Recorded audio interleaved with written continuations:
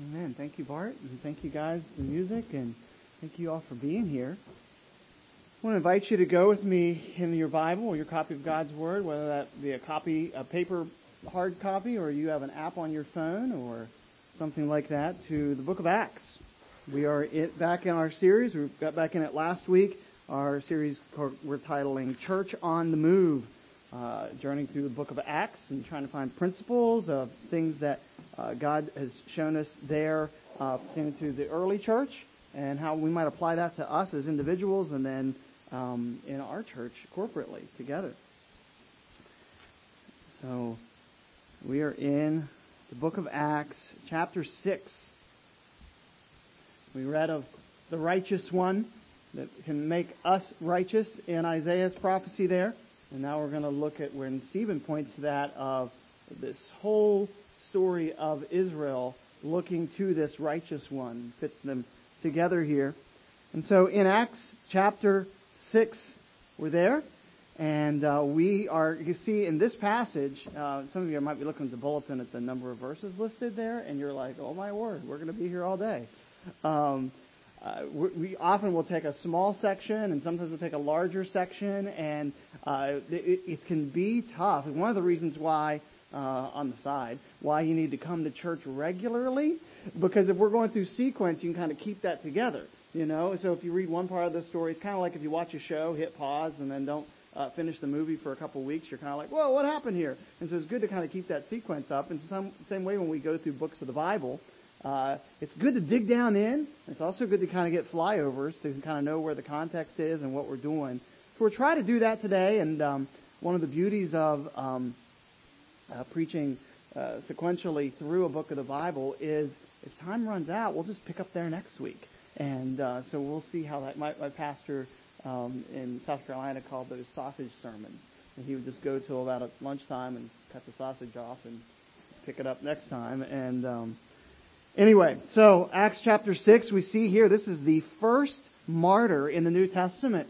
I was kind of wrestling with a title for this, and Stephen's one of the first deacons, and he dies here, and it calls him that he had the face of an angel. There's I've read some people that titled this the man with the face of an angel, and I thought, I could really have some fun and talk about the angel-faced deacons, and you guys could tease, Hank and Dick and Jeremy and those guys about being angel-faced, and it has nothing to do with beards or lack of beards or non-beards, but anyway, but we're going to see this martyrdom here, and what I want to do is I want to read the end of chapter 6 and then the end of chapter 7, so we'll skip there. Last time we were together, we saw that the healthy bodies of Christians, churches, like our bodies, have healthy systems. We have certain systems in our physical body, and a good church is going to have healthy systems. And so a church on the move is going to be one that recognizes the key of discipleship and delegation. And so we see that first there was that responsibility, the reality of the problem that these widows were being neglected, these Hellenist widows, and then that the responsibility that the church had to that was a super important thing, and that there was an injustice being done that was fueled by some cultural discrimination. And then what we also saw, that there was a recognition of the priority of those that had the ministry of the word, and the remedy was that they would appoint the 7 that we see as the prototype deacons in the New Testament. And the result that comes was that they were pleased, and the word of God continued to increase, or the word of God increased, as verse 7 says. And that's really what it does. It's not I that do the work or another minister, but it's the word of God. The word works. It is profitable. It gets the job done. And so we'll pick up with our reading in verse 8 of Acts chapter 6. This is God's word. And Stephen, full of grace, or faith, and power, was doing great wonders and signs among the people. And then some of those that belonged to the synagogue of the freedmen, as it is called, of the Cyrenians and of the Alexandrians, and of those who from Cilicia and Asia rose up and disputed with Stephen. And they could not withstand the wisdom and the spirit from which he was speaking. And then they secretly instigated men to say, "We have heard him speak blasphemous words against Moses and against God." And they stirred up the people and the elders and the scribes, and they came upon him and seized him. They brought him before the council. And they set up false witnesses who said, "This man never ceases to speak words against the holy place and against the law. For we have heard him say that this Jesus of Nazareth will destroy this place and will change the customs that Moses delivered to us." And gazing at him, all who sat in the council saw that his face was like the face of an angel. And then if you would jump down with me to chapter 7, if you turn there, Stephen is his response, and he gives them a history of Israel, and then he picks up in verse 51. Verse 51 of chapter 7. "You stiff-necked people, uncircumcised in heart and ears, who always resist the Holy Spirit, as your fathers did, so do you. Which of the prophets did your fathers not persecute? And they killed those who announced beforehand the coming of the righteous one, whom you have now betrayed and murdered. You who received the law as delivered by angels and did not keep it." Now when they heard these things, they were enraged, and they ground their teeth at him. And he, full of the Holy Spirit, gazed into heaven and saw the glory of God and Jesus standing at the right hand of God. And he said, "Behold, I see the heavens open and the Son of Man standing in the right hand of God." But they cried out with a loud voice and stopped their ears and rushed together at him. And then they cast him out of the city and stoned him. And the witnesses laid down their garments at the feet of a young man named Saul. And as they were stoning Stephen, he called out, "Lord Jesus, receive my spirit." And falling to his knees, he cried out with a loud voice, "Lord, do not hold this sin against them." When he had said this, he fell asleep. God, would you help us now as we open your word? Thank you for your Spirit who will use it. And Lord, I pray that it would minister to the needs that you have determined that it would minister to this morning. And we pray this in your name. Amen. I'm going to divide this up in a few sections here, and I'll start them with an A. So we'll alliterate this. We'll start with the first section here we see in chapter 6, verses 8 to 15, the arrest of Stephen. When he is arrested and he's brought before them, and there is this, he is speaking truth.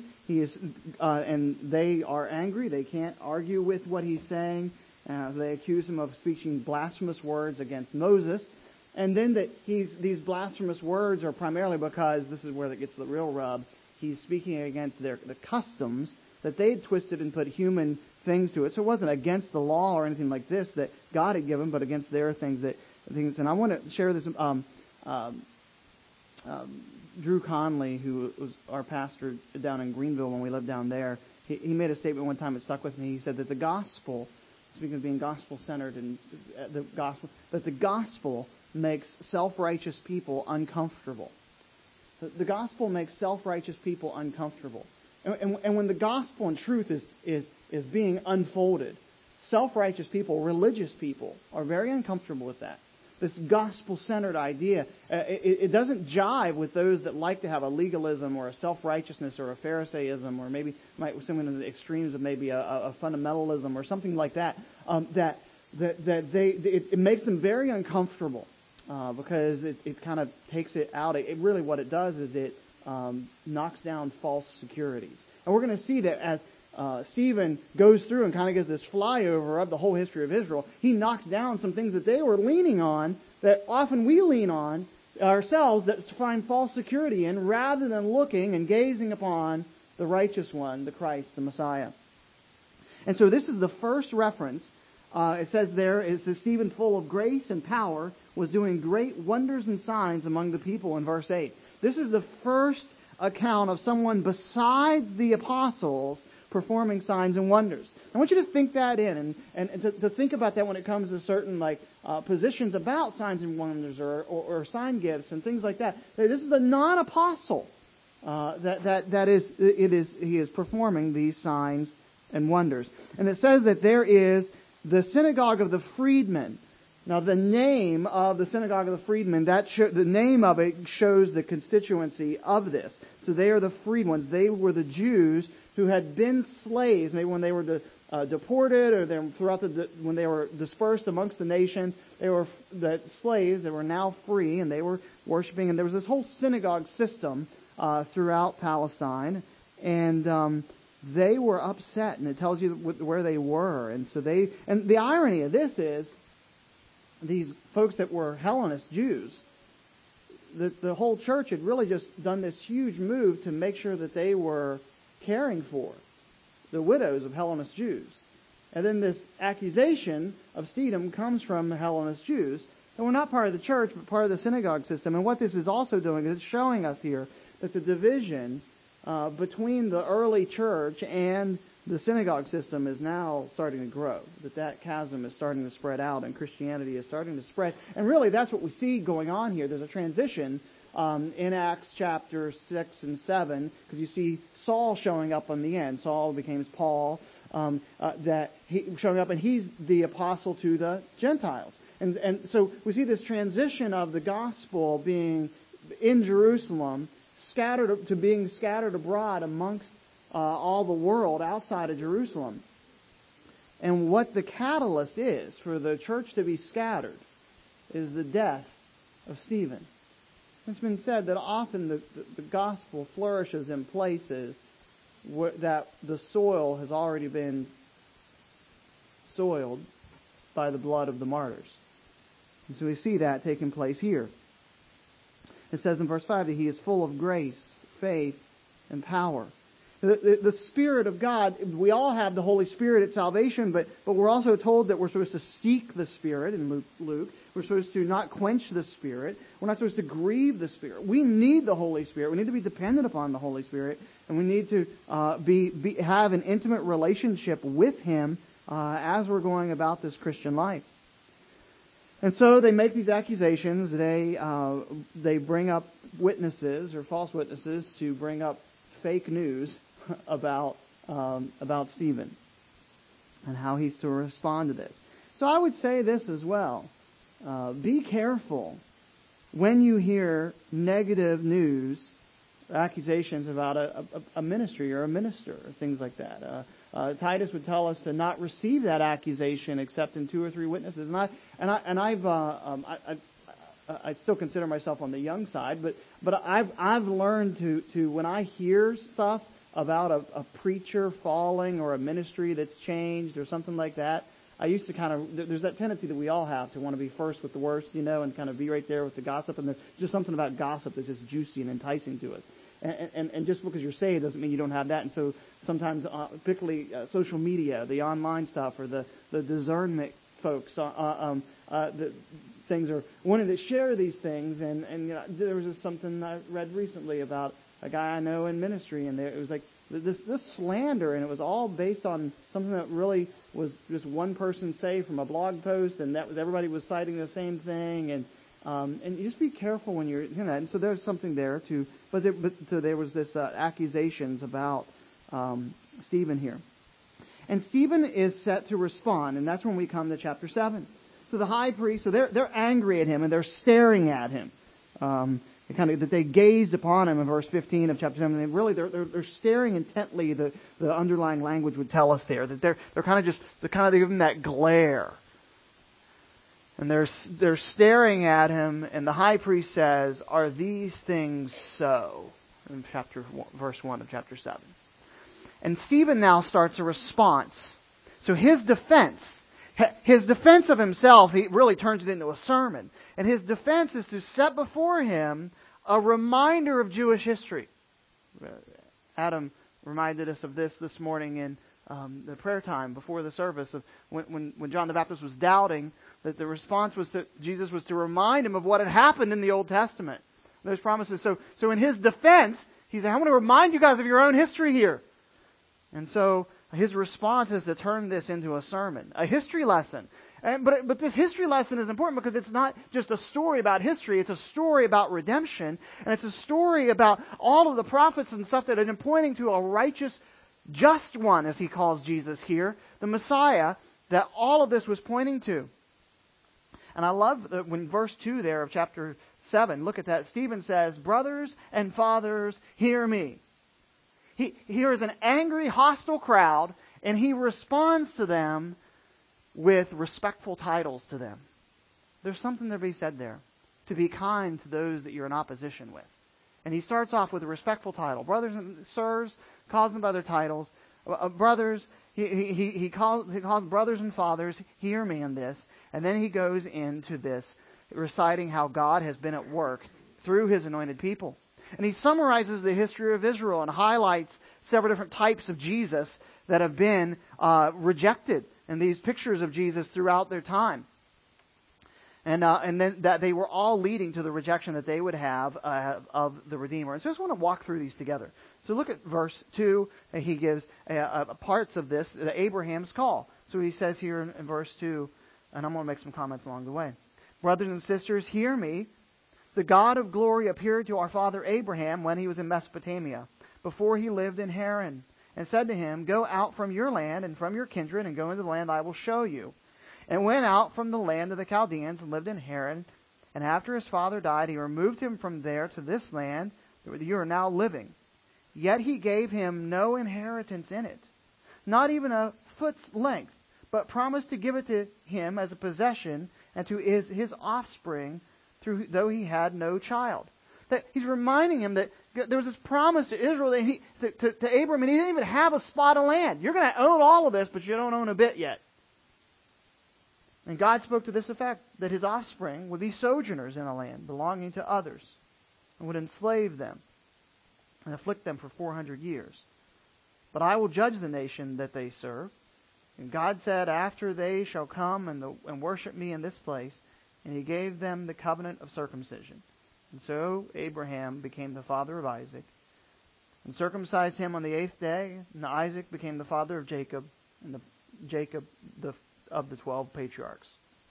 It goes on then, and they talk about Joseph's story in verses 9 to 16. But what he's saying is, basically, this promise was here to Abraham, and all he really had was this promise of circumcision. He didn't really have any evidence physically. He didn't have any real estate in this yet, even though that was what was part of the promise.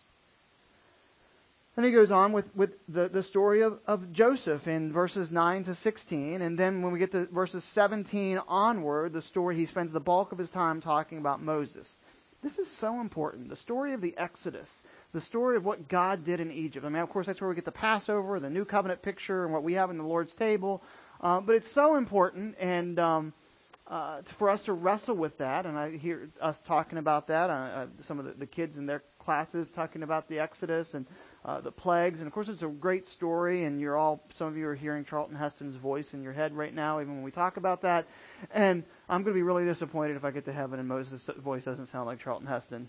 I probably won't be disappointed, but that's what I'm expecting. And you can have your own imagination about what Moses' voice sounds like. But it goes on about the rejection here. That's so important for us to see this. I was thinking about this week, and Jesus said, "If you don't believe Moses and the prophets, you won't believe me either." Recently, a friend of mine who's now a self-proclaimed atheist shared something online about how there is not one shred of archaeological evidence about the Exodus. And so part of us have to be like, well, is that true? Is there? Is there not? I mean, And one, we believe God, and one of the things is that the Bible is innocent until proven guilty, whereas most skeptics would say it's guilty until proven innocent. But there are a lot of hints to it, even in archaeological science. But I would also add this, that sometimes silence is a good argument on itself. So how many totalitarian regimes do you know that when they wrote a history of themselves, they talked about all of their failures? So do you know in all the hieroglyphs and tombs and things in Egypt, all the exploits of Pharaoh, the pharaohs, he never lost once, according to their own history and stories. So there's a pretty good reason that there might not be open up some pyramid on a tour and say, hey, here's where Here's where a Pharaoh got schooled by a bunch of slaves making bricks, that had this god that put all this stuff in it. So you're not expecting, and so most archaeologists aren't expecting to find that says, Israel was here, we beat them, they lost. You're not expecting to find that. The other is that there's also a lot of things with the northern part and a lot of climate things that happen there. So anyway, I think there's a lot of things, and there's a couple good documentaries out and some things like that I'd encourage you to look at. And if you have questions about that, I'd love to talk to you about that at some point as well. So anyway, so he goes in talking about Moses and the Exodus, about how Moses is appointed by God and they reject him. And he brings this message, and the people we don't want anything to do with this. And when he's 40 years old, and how you're going to kill us like you did that. And then Moses goes out in the desert. He comes back, and there's still this problem. And then it's a great story. So Aaron, God divides up that Aaron is working with Moses through the whole story of the plagues. And then they get out of Egypt. And then Aaron kind of turns on Moses and vows to the people, and they start the golden calves and all these things. And there's this whole time that they continue to be rejecting the messengers, the prophets that God has given them. And of course, that Moses is ruling, and then God told him, and they did the division of labor under Moses. But the people were rejecting this. And so we see this theme repeating that we humans, Israel, like us, tend to reject the messengers that God has in our lives. Stephen was revealing truth to these people from their own history, and they were angry about it. When truth is being told and false securities are being taken down, people will get angry. As I said, the gospel makes self-righteous people uncomfortable. And so there's some securities that they have that Stephen's history lesson really just kind of kicks that false security out from under them. The first security that they have is that they're kind of trying to put God in a box. They're rejecting him, but they're trying to put him in a box that here's how God works. And isn't that what we do? We have an idea. This is how God works. Here's how he works all the time. This is what success looks like. This is what this looks like. And this is how this is. And if you're going to grow, you go through these steps. And we might even write a book about it or have a discipleship guide or have experienced that. And, okay, this happened to me when I got right with God at this time, or I got saved, so now that's how it's supposed to be forever and ever, as Randy Travis would say, and amen. So it's just that's the way it's supposed to work. So one of the things that they have a false security in is the land. Oh, this is our land, our land. And Stephen is pointing out, wait a minute, this promise to Abraham, he didn't even have anything. And even at the end of all this, all they own is like a grave plot. Okay, you're going to own all this, and all you have is a grave plot. And they're leaning on this. And we tend to do that. A certain place, we'll find security in that, or a certain thing. And he goes on to say that this holy ground, and I love this, how he brings this out. So they're leaning on this false security of the land. And so he's like, okay, Abraham really didn't have anything. Joseph really didn't have anything either. And Moses, he's down in Sinai. And when he's getting the thing, God says, take your shoes off or your sandals because the ground you're walking on is holy ground. Now, was Moses in the Holy Land? No. But wherever God's presence is, that's where holy ground is. So he's saying, don't be hung up and leaning on this false security of the land to these Jews. Don't find your security in boundaries or a place or a physical place. And the next one is it's basically saying, don't find this security. There's a false security in the law. And so this is where we come to verse 39.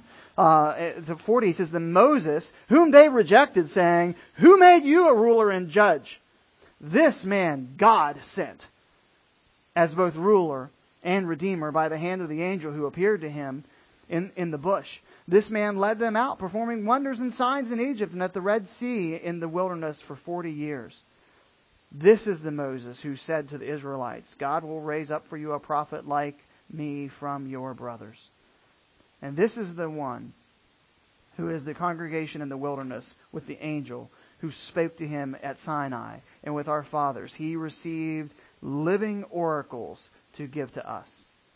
And what was the way they responded? Basically, Moses put this up. Moses said there's coming a holy one, a righteous one, this angel of the Lord that was an Old Testament picture of Jesus. And how did our fathers respond? Verse 39, our fathers refused to obey him, but thrust him aside, and in their hearts they turned to Egypt. They were leaning on this law, or they would think of this. And the other is the verses 48 to 50, this false security that they would have with a place. And so they're in the wilderness. They have this tent where God meets them. And that would be so cool, right? Like to know God's there, that there's this place you go. And but then verse 48 tells us this. And of course, then David, who's not able to, wants to build a temple, and his son ends up building the temple. And then it says this. So after all this, God says in verse 48, yet the Most High does not dwell in houses made with hands, as the prophet says. Heaven is my throne, and the earth is my footstool. What kind of house will you build for me, says the Lord? And what is the place of my rest? Did not my hand make all of these? And so there's a false security in a temple, because there was a picture that Jesus is our temple.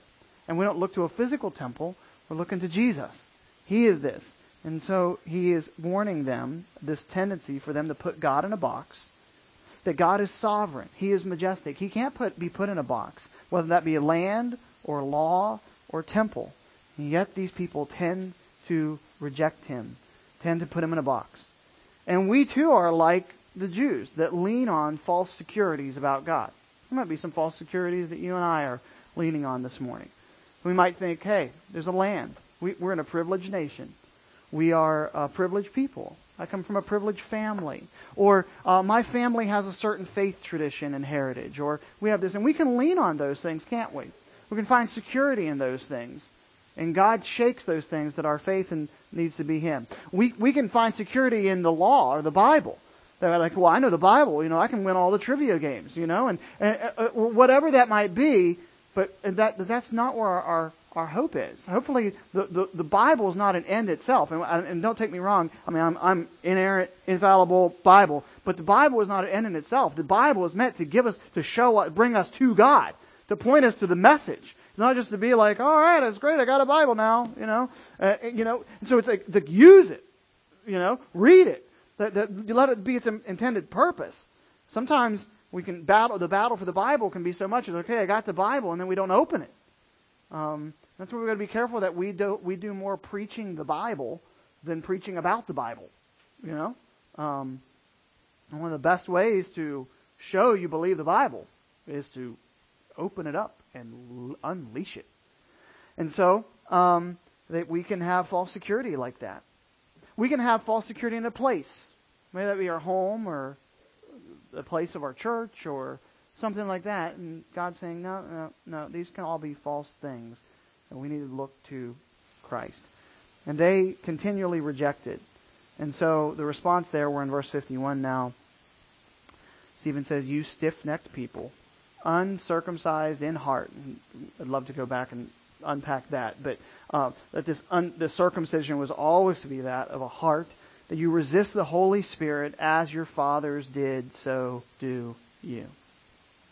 Which of the prophets did your fathers not persecute and kill the one whom announced beforehand the coming of the righteous one, whom you have now betrayed and murdered, and you received the law as delivered by angels and did not keep it.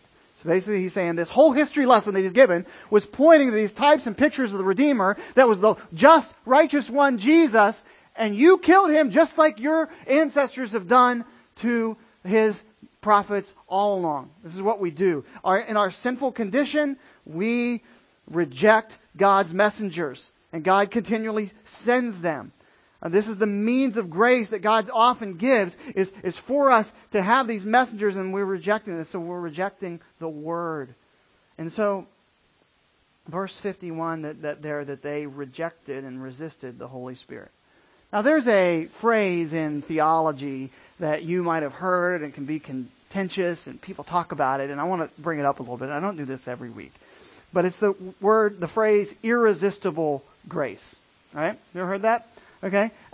It's really, a lot of those labels are misnomers because they're named by someone who argued against it. But here's what the beautiful thing about grace is. It's really a misnomer, irresistible grace, because we saw right here, as we see all over the Bible, that humans are always resisting the grace of God. We're always resisting the Holy Spirit. My flesh and your flesh is always rejecting God. We're saying, no, I don't want you, God. So the beauty of God's grace is that grace is so amazing, so powerful, so effectual, if you want to use that phrase, that it can call us to repentance beyond the natural resistance that we have. I mean, you say, well, God's dragging people kicking and screaming. No. They want to be there because His grace is making it that. Whosoever will may come. If they're willing, they're coming because God's grace. And every one of us that's saved is because God's grace was so great to call us beyond our flesh that wanted to resist Him. Isn't that an awesome thing? God saved me. I didn't do anything other than the sin that made it necessary, as we've said many times. And so, we've seen that with Stephen's address. And when we come to verse 57 to 59, we see Stephen's agony that they have, and or verse 54 rather. And when they heard these things, as I said before, it says they were enraged. So as we said, when truth is told, self-righteous people are angry. The gospel makes self-righteous people uncomfortable. And they ground their teeth. I mean, this is like mad. I mean, it's not just that they were like staring at him. They're like grinding their teeth at him. And it said there that in verse 15 of the last chapter that they were staring at him. I said it's not just they're gazing at him. They're just like, there's a, I was reading an author this week. He talked about this French existential philosophers, which I don't read them. Not because I think it's wrong, but just because I'm not on that level. But one of these dudes, that I can't even pronounce his name, was a French philosopher that said that staring at others reduces them to the status of objects. That these people hated and were so angry at Stephen that they're just staring at him to where he just becomes an object to them. That they're not seeing anything else. You ever been like that? You ever been so mad at someone you're just kind of staring at them and it's like they kind of they're not even a person anymore. They're just like that object of, you're mad at them, And so Stephen becomes that object to them. Becoming the object of people's stare is what he does. And they stone him, as we read before. Stephen is stoned. He is brought. Now this is a gruesome thing. I mean, it's not just like, this is long, this is agony. So this is Stephen's agony. So we've seen Stephen's arrest, Stephen's address, Stephen's agony, and now we're seeing Stephen's adulation or his acceptance. Where it tells us here, they cast him out of the city, and the witness laid their garments at their feet, and they were stoning Stephen. And he called out, Lord Jesus, receive my spirit. And falling to his knees, he cried out to the Lord, Lord, do not hold this sin against them. When he said this, he fell asleep. But I love what it says there earlier. It says that he was full of the Holy Spirit. So they're gazing and glaring and staring at him. They're angered. They're grinding their teeth. He's just this object. And his gaze, I mean, it's hard, everyone's having someone mad at you, and you're kind of like, why are they staring at me? What's going on? So rather than where that, this is a lesson for us. His gaze is to Jesus. So when you're feeling that stare, look to Jesus. So he's looking to Jesus here, and he says, behold him, the Son of Man standing at the right hand of God. He sees the heavens standing. Now, I don't want to read too much into the text, so I'm going to tell you that. So I might be wrong on this. But I think there's two things that might be true that are very good devotional thoughts about this. And here's where I get this. When Jesus ascends to heaven, what does it say is his posture at the right hand of God? Seated on a throne. Okay? But here it says he's standing, right? Okay. So here's my two options that I want to share with you, and they might be true, might not be. Okay. One, what do people stand for? Like, there's certain things we stand up for, right? So, if we say we're going to say the pledge, you stand up. If this is a wedding, and back door opens, everybody stands up, right? You stand to honor something. There's something being done here that Jesus is honoring. Now, and here's what's cool. Stephen, his name means wreath, or the one who's received this wreath, a crown. And what I think is awesome about that is there's certain crowns in the Bible that we can earn. One is the martyr's crown. Stephen is the first Christian to receive the martyr's crown. So it's almost like Jesus is there to honor him, standing, that he's getting he's being awarded this crown. The other is this. These guys have brought Stephen into a court. They brought him before the council, the Sanhedrin. And they've had false witnesses stand against him. And so in a courtroom, there are only certain people that stand. Those are the prosecuting, and then those that would be the defense attorney, right? This is a modern sense, okay? So I'm reading this in. There's no one to stand for Stephen in this scene. But when he's seeing Jesus, Jesus is standing for him. And I think there's a lesson there for us a little bit, at least what I'm getting from it, that Jesus is our defense. That Jesus is the one, he is our advocate. And so he's leaning as he's gazing upon Jesus. So Stephen's focus at that moment, he was not reflecting and focusing upon the ugliness in the faces of those that were his accusers. He was focusing on Jesus. And it said back there at the beginning in chapter 6 that his face was like that of an angel. And what that is remember when Moses came off the mountain, that there was a glow about him. Those that had been at the Transfiguration or things, there was a glow about him. I think there's something there of that he's been gazing upon Jesus, that it's showing up on his own countenance as well.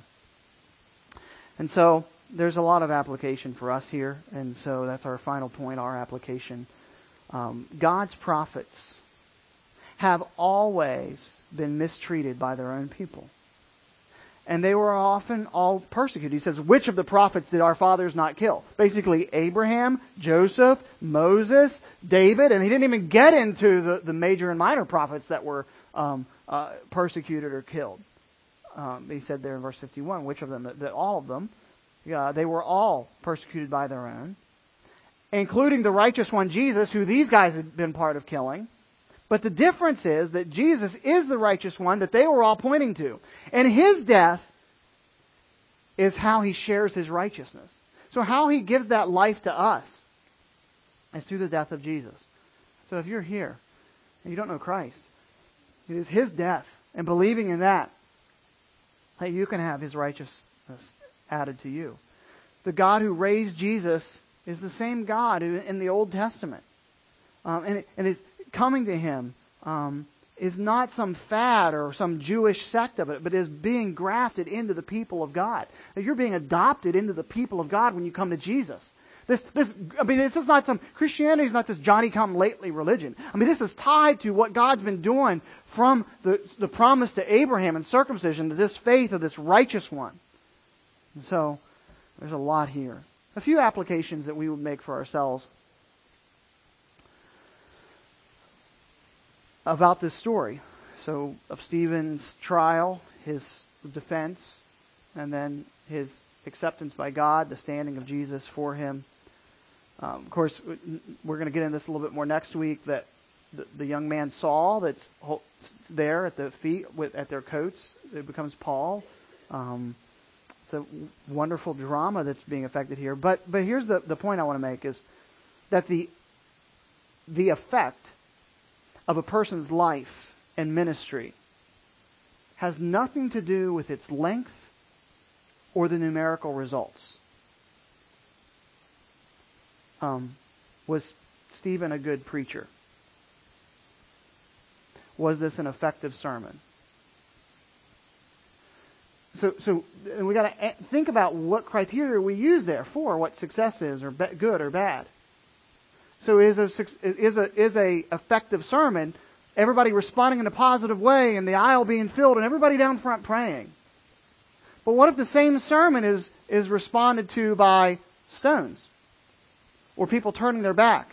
I know of one minister that went to a liberal seminary and was trying to turn it around. And as he was preaching in chapel, people would stand up and turn their backs to him. You're like, man, that was a terrible failure of a sermon. Well, it depends on how you're counting success numbers, right? So Stephen is young. I mean, his life is cut off. Someone might have been saying, there might have been some of the other apostles there that are like, some of the other 7 that were chosen there in the beginning of the chapter. They're like, man, Stephen, did you have to be so harsh? I mean, you could have been around a little longer, You didn't have to go into that whole diatribe about how they killed people. That you might have had a little longevity in your ministry there if you'd have paced that out a little bit, Stephen. So I'm going to say this, that numerical results are not the only or even the best measure of success. I want to be careful to say that, and I make that statement deliberately because they are a way of measurement. I mean, obviously, the church, when they talk about the Word of God increasing, someone was counting, so that was part of, but it is not the only or even the best measurement of success. The famed, I'll add Baptist missionary, William Carey, in Burma, in India, 30 years, it said that he labored with not one convert. Laboring daily. I mean, he did a lot of translation work, which is a lot of tedious work. But you think about that. Think about if you're one of the supporting churches. Man, this guy's just been working on this translation all this time. I mean, these letters aren't having... Not seeing pictures of babies getting baptized or anything, or people coming down the aisle on your prayer letters here, William Carey. But what happened is, like, in his death, and now there's this flourishing ministry and Christians, and there's tons of people in India that ministries that tie some of their heritage back to those that were trained or converted through the results of William Carey's work. And we could go, there's so many stories and history and lessons and people and that we could see of that happens, or people that, I mean, who knows that the success of some of our ministries might not be in us, but in our children, right? I mean, and you're not even around for that. I mean, you even see that in Abraham and some of his things with the promise. So there's a lesson there for us. That Stephen, the lesson for us is that God used the death of a deacon, Stephen here, to bring about the expansion of the church. I mean, the church is cloistered in Jerusalem, and you're going to go all the world. You're going to be my witnesses in Jerusalem, Judea, Samaria, uttermost parts of the earth. This is the theme of the whole book of Acts, right? Okay? So how's that going to be spread out? Well, okay, they're going to get up enough momentum, and then they're going to move out, and they're going to launch out teams, and this is our plan, right? And God's plan is, all right, of those first deacons, one of them is going to die, and that's what's going to get you out of Jerusalem. No, we don't plan that way, right? I mean, that's not like, they didn't have that lesson in the church growth seminar series, right? Have a deacon martyred. That'll help your church grow, right? No. But sometimes transitions in ministry are painful and sometimes require sacrifices. I mean, it took this for them to get out of Jerusalem as a church. So God is sovereign. He is majestic, and He can't be put in a box, whether that be land, law, temple, building, and we don't want to put Him, and we don't want to lean on false securities. He sends messengers to strip away often our false securities with truth. David and others were looking to a temple. Christ is who we look to. He is the final temple. And it was cool because Jesus did the same thing Stephen did. Stephen is so saturated in focusing on Jesus that some of the same stuff comes out. Remember Jesus? What did they all get ticked off at Jesus about? Same thing, right? This guy said he'd destroy this temple and I'll build it in. And Jesus is saying, no, I'm not talking about this temple, the physical one. He's talking about His body, that Jesus Himself is the final temple. So we look to the temple, Jesus. That's where we meet. He is, wherever He is holy ground. And so Jesus is fulfillment of God's dealing with Israel throughout all of history. And so, a church on the move is going to be a church that gets out of the box and focuses on Jesus. That's really what we're seeing from this. If we're going to follow his example, we want to focus on Jesus like he did and how it affected his spirit, the way he responded, all of this. All of this was in the false securities that we lean on. We lean on him. We don't put him in a box, we're leaning on Jesus. And I hope that we'll do that this week in whatever ways that God would have us here. So focus on Jesus. I encourage you to that. That his grace is not lacking. So whatever ugliness you're going to face this week, it might not be people glaring at you, ready to throw stones at you. But focus on Jesus, and you might just have the face of an angel as well. Okay? Let's pray. Father, we love you. Thank you for this passage. There's so much here, and I feel like we've just barely done it any justice. But Lord, we're just going to trust that your word will not return void. And so, Father, I would ask that you would make the application to us in the various ways that need to be done. Lord, help us now as we respond, that the word would not be snatched away, that we wouldn't let our minds run to other things and not really let you do the work that you're wanting to do right now. And so, Lord, this precious time as we respond to your word now is part of our worship. We're going to worship you by responding to what we've seen in your word. And we pray this in Jesus' name. Amen. We're going to sing a song about how deep God's love for us. And I want to encourage you during this time. There might be some folks that need to just come pray. And I know there's different ideas about this, but part of how we worship is responding to the Word of God. And one of the best ways to do that is to do that immediately. And so however God would lead you to respond to God's Word, let's do that now as the guys lead us.